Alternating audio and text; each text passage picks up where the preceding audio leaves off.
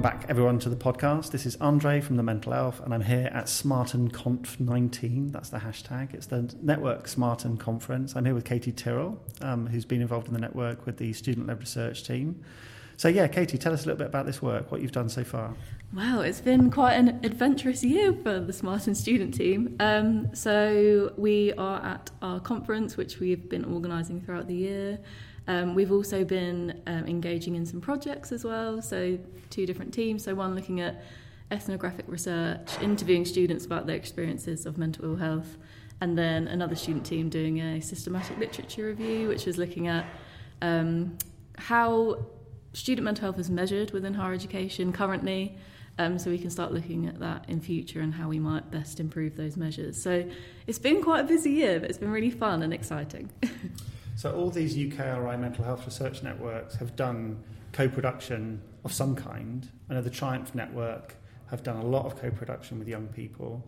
It strikes me that what you've done with Smarten has been quite amazing, really. You've involved lots of students, lots of young people in this work. How did you go about doing that? I think, to be honest, it was about embedding that co-production right from the start. I think the kind of senior leadership team within the Smarten Network have been really proactive in encouraging us as students to kind of take this as our own kind of network. And as students within higher education, we have that lived experience. Some of us have struggled with mental health difficulties. So that's been really important in ensuring that we are central to kind of what happens within Smarten. We kind of inform the decisions, we plan the conference, we've been engaging in the project. So it is really co-produced alongside students, for students. We're hoping there'll be lots of students here today as well. So that's really great. And presumably the research that you do, the research that you fund, because you're using that model of co-production, is going to be much more relevant to students, and it's also going to be hopefully, done in a way which is more applicable to the front line, more implementable, do you think? I think so, and I think that's kind of the key with co-production, is that it is so relevant to what students are experiencing because they are helping to develop it.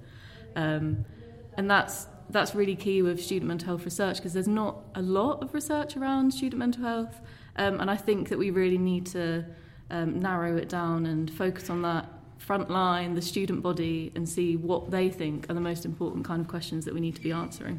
I guess also there's a lot of media attention about student mental health at the moment, particularly when there are kind of high profile suicides. We blog today about suicides in students. How do you feel about that kind of coverage? Because do you think that's helpful? Do you think that kind of explores the issues that are important? Or do you think it's actually kind of blowing up particular small parts of the conversation that are actually not so kind of part of the key focus for you?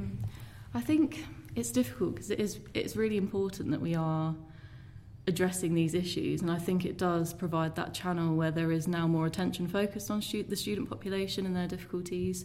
I think one of the great things that we're trying to do is also investing in more research which investigates preventative measures, so looking at kind of students as a whole population, and mental health within that continuum model. So looking at well-being more generally and how we can improve students to be more resilient and flourish after their time at university. I think we are moving more towards that kind of prevention, but there is so much work going on around student suicides and really important stuff as well that the UK are doing. So I think, we've kind of got both sides being met there. And I think the more we move towards ensuring that students just have a really positive time at university, the better.